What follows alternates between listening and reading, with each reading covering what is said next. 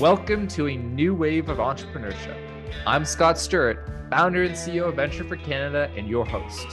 The focus of this podcast is to hear from changemakers and Canadian entrepreneurs to learn about how they've developed their entrepreneurial mindset and skills.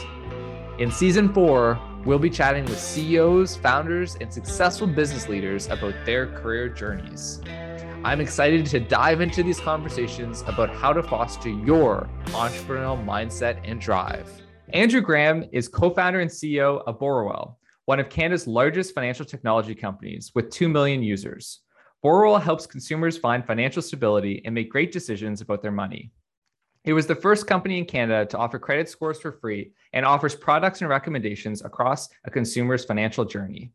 Borrowell has won numerous awards, including being named one of the top 100 fintech companies in the world by KPMG, one of the 50 fastest growing technology companies in Canada by Deloitte, and a top 50 best workplaces in Canada 2 years in a row.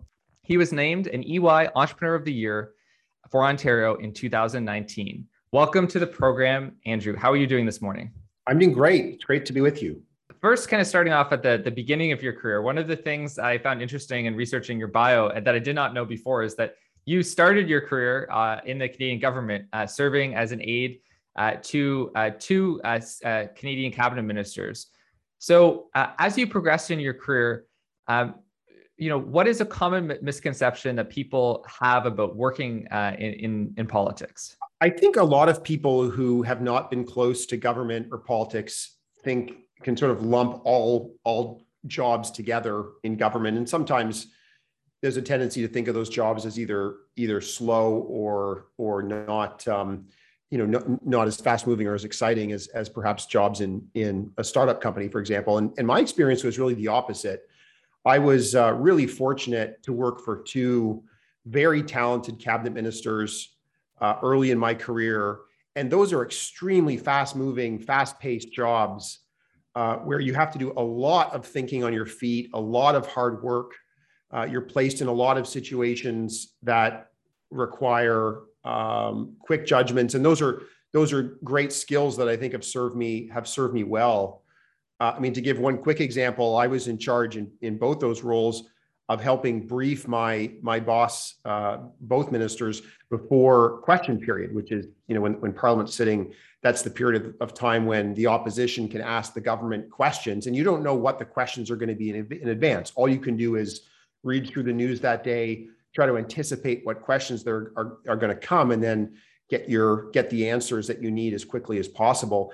And those skills, which is trying to anticipate questions, doing quick research, coming up with short to the point answers, those are super helpful to me as a CEO every day. If I'm doing an all hands, I still use some of those same skills that I was able to develop early in my career in politics. When you're a CEO and you're doing an all hands on deck town hall with 100 plus employees, there can be a similarity to question period in the sense of that ability to respond to questions on your feet. Out of interest, who are the different cabinet ministers that you worked for? I worked for Jane Stewart when she ran Human Resources Development Canada, as it was then called. And I worked for Eileen Carroll, who ran CEDA, the Canadian Aid Agency, when it was independent and on its own. And both were terrific, really terrific individuals to work for who were great early bosses for me and gave me a lot of latitude and frankly, let me make a lot of mistakes and learn from them. So I have a lot of gratitude towards both of them. One of the topics that we've explored a little bit on this podcast is the concept of tri-sector leadership. People have experience in government, nonprofits, and for-profit corporations. And you've worked in government. You have extensive experience as a director for several nonprofits, and you're the CEO of a for-profit tech company. To what extent do you feel that your sort of tri-sector experience helps you as an entrepreneur? I really like the idea of tri-sector leadership and the benefits that it can convey, it can provide. So, for me, for example, I'm leading a company in the financial technology space, Borrowell, and that's a space where there's lots of regulation. So understanding what the job of regulators is, how they might think, what's going to be important to them, the dynamic between regulators and the political level. I had some exposure to all those issues in my time in government, and that's helped me for sure, as we have those kinds of conversations and think through regulatory issues. I think, my time at working with and around nonprofits, and I actually spent a bit of my career working for a nonprofit, has helped me understand, the importance of what motivates people to come work for different organizations. So, mission matters so much in the nonprofit sector. If you're going to work in the nonprofit sector, you may be taking lower comp than if you were working in the private sector, and at least in many cases. And you do that because you care a lot about the mission of the organization you're working for. At least that's sort of the typical model. And I think we've tried to carry a lot of that into our work at Borrowell. We consider ourselves a very mission-driven company. We care a lot about making the world better by helping reduce the financial stresses that afflict many people. And I think we try to really emphasize that when we hire. So even though we're a private sector employer, and we certainly pay very competitively and think a lot about comp and so forth, we also want people to choose to work for us because of the mission and because of what we're doing. And I think that those were lessons that I and others learned in the nonprofit sector. Can you speak a little bit to the mission of Borrowell and what initially motivated you to found the company? So our mission is to help people find more financial stability. And really what that means is we want to help people feel less stress and more confidence about achieving their financial goals. And that could be, it could be a variety of things. It could be, for many, many people, how do I get on a path so that I can buy a house or a condo in a year or two? Or how do I get on a path so that I can buy a car so I can get my family around or get a different job? Or I'm new to Canada. How do I establish credit? I mean, there's so many different financial goals we all have. And the reality is that finances are a huge source of stress. In survey after survey, when you survey people and ask them, what are sources of stress in your life? Finances are almost invariably number one, even above things like family issues, above things like health issues. People spend a lot of time worrying and stressing about their finances. And I'm sure many people listening to this podcast can relate. No matter how fortunate your situation might be, I bet there isn't a person on the planet who hasn't worried in some way about their finances from time to time. And we know those sorts of worries can have a real impact. So a leading cause of marriage breakdown and relationship breakdown is to do with finances. So what we want to do is help people by giving them the tools and the advice and the recommendations so that they can get onto a more sustainable and more confident financial path and be able to achieve whatever goals they want to achieve. We can't wave a magic wand and make everyone rich, but what we can do is, for someone who wants to understand, for example, their credit, we can provide their credit score, tell them how to improve their credit score, and at least give them the confidence to sort of take those steps to get where they want to go. And so that's always been really central to what we do. You asked, what about sort of the founding? I mean, we were the problem that animated me. I was coming from financial services, and I was shocked by how much credit card debt Canadians held. And by the way, that number's only gotten larger. It's about $100 billion of credit card debt in Canada, and much of that's held by people with very good credit histories, very good credit scores, who could probably, in many cases, be borrowing more cheaply, paying a lower interest rate. But they choose to use credit cards because credit cards are convenient. And there's a whole host of other reasons around that as well.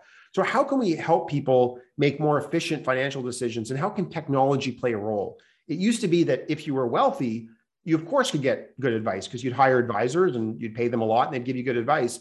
But for everyone else, it was very hard to get good financial advice. Well, I think technology has made it possible for us to provide good advice to everybody. And that's certainly what we try to do every day at Borrowell. It's such an important mission. And there's also a lot of studies I've read, which has been talked about the impact of financial stress on even cognitive abilities. That Andrew Yang in his book around universal basic income talks about, if somebody is paycheck to paycheck, it creates this like kind of cognitive load that actually reduces someone's ability to function and to make intelligent decisions. So financial health is something that is so important, and also that financial precariousness is linked to a whole, increased heart disease, all these other health kind of issues as well. So the mission of helping people achieve financial stability is something that's so important. I'm sure in your role, you've heard you're aware of many pieces of financial advice that are kind of commonly given to Canadians. What is one common piece of financial advice that you really disagree with? Well, there's so many different kinds of financial advice out there. I think one piece of advice that's often given is, stay away from all forms of credit for as long as you can. And in some ways, in some situations that may be right. If you think that you can't handle any forms of credit, maybe that makes sense. But it turns out that one of the keys to establishing a strong credit score, which by the way is really essential if you want to get a mortgage and you want to access financial products like that. One aspect that's essential is having a credit history. That's what banks and other lenders look to. And so getting a low limit credit card where you're going to have, where it's going to be hard to overspend because the limit's low, starts getting you into the credit system and helps building those muscles so that you can responsibly use credit later on, number one, and number two, that you're now establishing a track record with lenders and with credit bureaus and so forth. So I think use of credit and responsible use of credit is so important. The answer isn't to run away from it. It's to sort of say, how do I do this? How do I start doing this in a way that's going to set me up for future success? Having a credit score and using credit at the beginning of one's life or career is something that's so important. I can speak from my own personal experiences. I lived in the US and then I moved back to Canada. I had like no Canadian credit history. And then it was so challenging to do anything. It took years to kind of build that up. So I have a lot of empathy for immigrants who move to Canada and then have to establish their new credit score, but also it's a testament to, it's so important as soon as possible, I think, to begin to develop some kind of credit history. So at Borrowell, and I've followed kind of over the years, your company has diversity, equity, inclusion as a huge kind of tenet of your culture. And I know that too through different people who've worked at your company. Why do you believe that placing an emphasis on diversity, equity, and inclusion isn't just the right thing to do on a moral perspective, it's also the right thing to do from a business perspective? So I think you're right. It is the right thing to do from a moral perspective. I think from a business perspective, the evidence by this point is fairly overwhelming that it provides a lot of advantages. And for anyone who is involved with recruiting today in tech, you know how challenging of a recruiting environment it is. It's so hard to find and great people, just because there's so many companies doing exciting things out there hiring. And if you're cutting your potential labor pool in half, or otherwise excluding certain groups, you're just making your life harder. So I think that's a very obvious answer. I think for those who have studied, and there's been so many studies on diversity and inclusion, as the world gets more complex and as we try to tackle more complex problems, a key aspect isn't only having smart people around the table, it's having people with diverse backgrounds and diverse experiences who can bring those to bear on a problem. So many of the challenges we deal with today at Borrowell, for example, aren't only an engineering problem. It might be a problem that has engineering aspects, that has UI, UX, sort of user interface aspects. Maybe it has financial aspects. You need sort of a business model to work. So you need people with all those different expertise to come together to help solve that problem. So if you don't have all those kinds of expertise around a table, I think you just lessen your odds of success. And that may be obvious when you're talking about skill sets. Like you never say, well, we only are going to hire finance people, or we're only going to hire software engineers to build a company. You need people with different backgrounds and different functions. I think the same is true of different backgrounds and different life experiences. And the more you can build teams with people with different backgrounds and life experiences, I think there's huge advantages that come from that. What are some of the ways that you build a diverse recruitment pipeline of candidates? So our talent team has done a lot of work on this, and there's I think lots of good examples to point to as well in the market. I mean, I think first of all, monitoring, you're looking at this from a numbers perspective matters a lot. So sort of saying through our hiring process across a variety of different diversity metrics, how are we doing at various steps in the funnel? I think that's a great place to start. I think for, many of us who work in tech are very quantitative. We like numbers, and being able to see how we're doing at various stages in the recruiting funnel matters, and sort of saying, is this an attraction problem? Is there something wrong with our job postings or with our company's brand that makes it that, for example, women don't want to apply here? Or is it lower down the funnel? We're getting plenty of diversity in terms of applicants, but the only people that seem to be making it through to interview are people with this very sort of homogenous background. Okay, why is that? Well, what are we selecting for? Are we asking for the right skills in the interview process? Have we trained our interviewers well enough to understand their own biases and to create a bias, as much of a bias-free process as we can? So I think being deliberate about it and tracking it and realizing that this is not just going to happen by accident because you're a bunch of well-meaning people.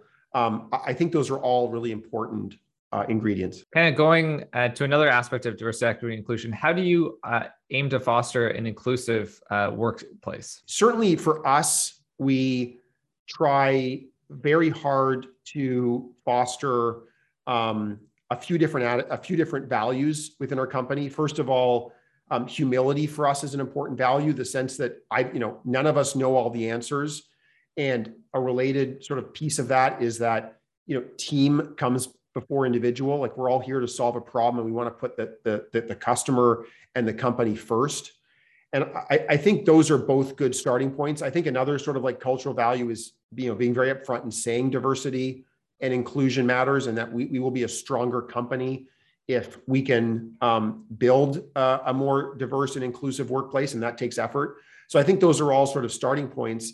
And then I think there's also a lot of tactical things you can do to help with inclusion in your workplace. However you train people to run meetings, you want to make sure that there's opportunities for everyone in the room to speak, for example. And if someone's not speaking, to try to pull them, to invite them into the conversation, to pull them into the conversation. So I think it's a combination of having values that are aligned with inclusion, and then putting in tactics in place to encourage it as well.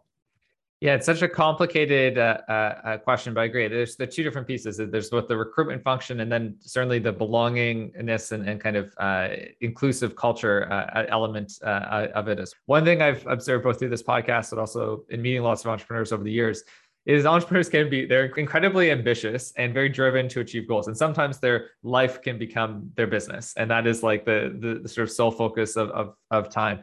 And there's a great book I read by Clayton Christensen, who you might have had as a Harvard Business School student, called How to Measure Your Life. And he talks about kind of this, not just measuring it through professional success or money or different things, but really through relationships.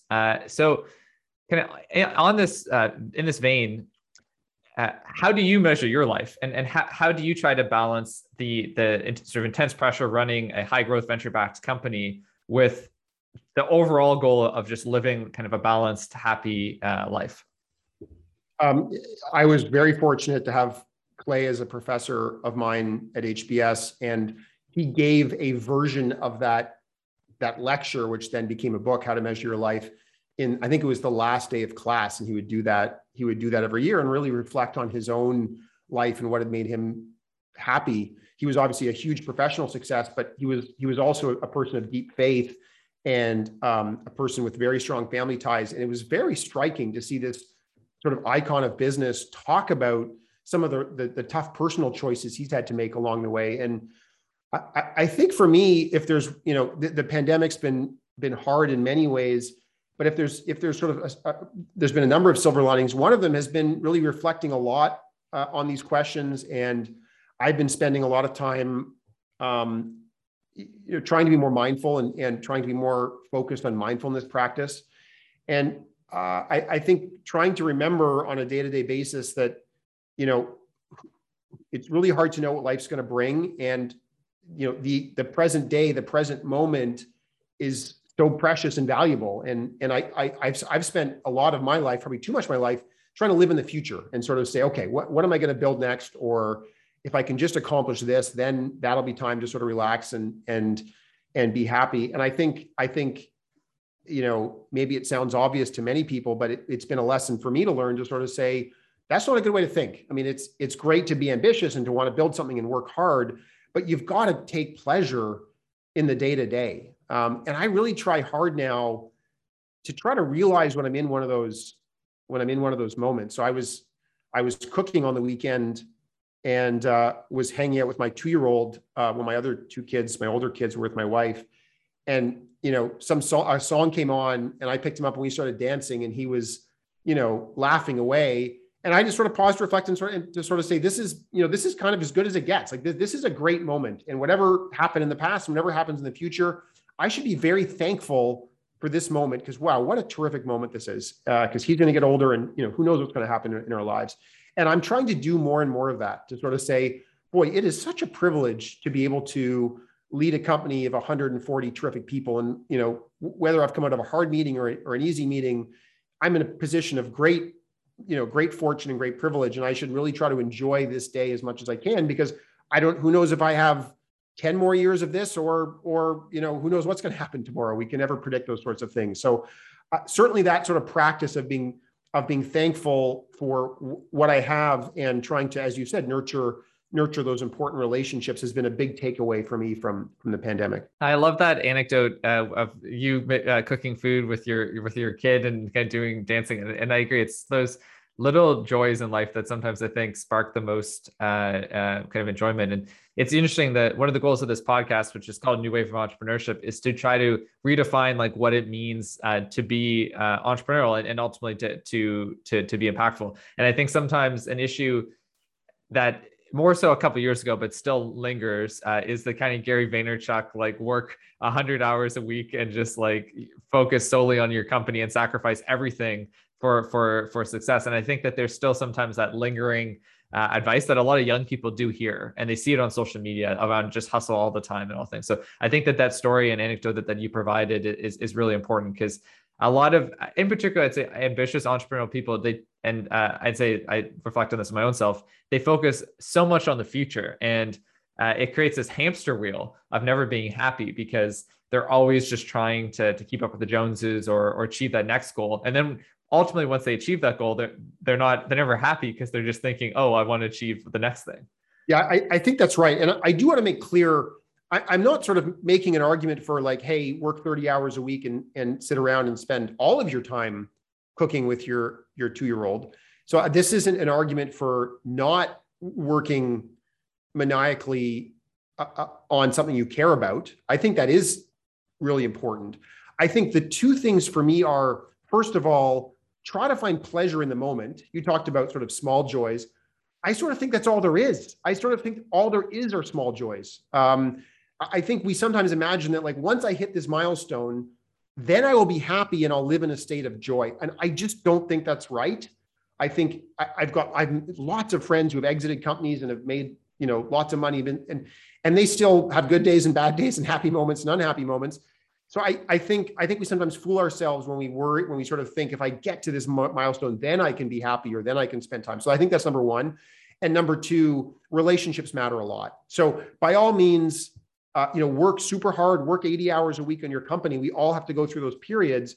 But first of all, try to take time in those 80-hour days, or 80-hour weeks rather, to be happy and sort of say, wow, what a great conversation I just had with my co-founder. I'm so fortunate to work with someone as talented as her. And then, don't do it at the expense of relationships. As much as possible, try to find some balance, so that if there's an 80-hour week, maybe you can spend a bit of time building those relationships, because study after study shows that ultimately what matters to sort of life satisfaction and happiness is the quality of your relationships.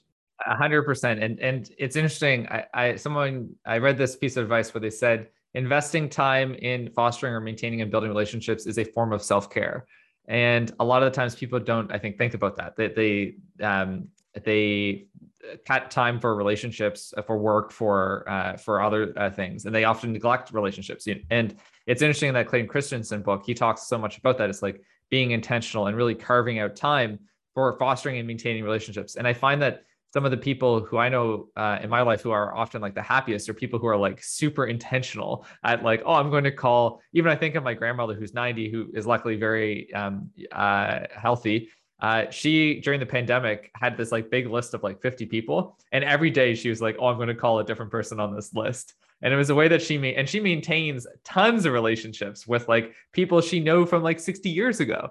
I personally, she's been a great kind of role model for me in that way. And I think in some ways of that kind of the greatest generation, like I think that's term for the people who were born in like the 1930s, there was a huge emphasis, I think, on relationships as part of their life. And I think sometimes amongst younger people, it has at times been deprioritized, although I think the pandemic has been, to your point, it's highlighted to many people about how so much of life's happiness is tied to relations. Andrew, it has been a true pleasure speaking with you today. We've covered a really wide range of topics. Congrats on the tremendous success of Borrowell. Thanks so much for coming on the show today. Thank you so much for having me. It's been a pleasure. That's it for this week's episode of A New Wave of Entrepreneurship. Stay connected with us via our social and our email list. Subscribe to us in your favorite podcast app so that you don't miss our next episode.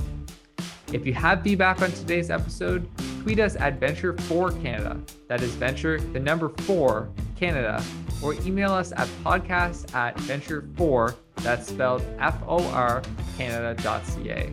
We'd love to hear from you. Thanks for listening.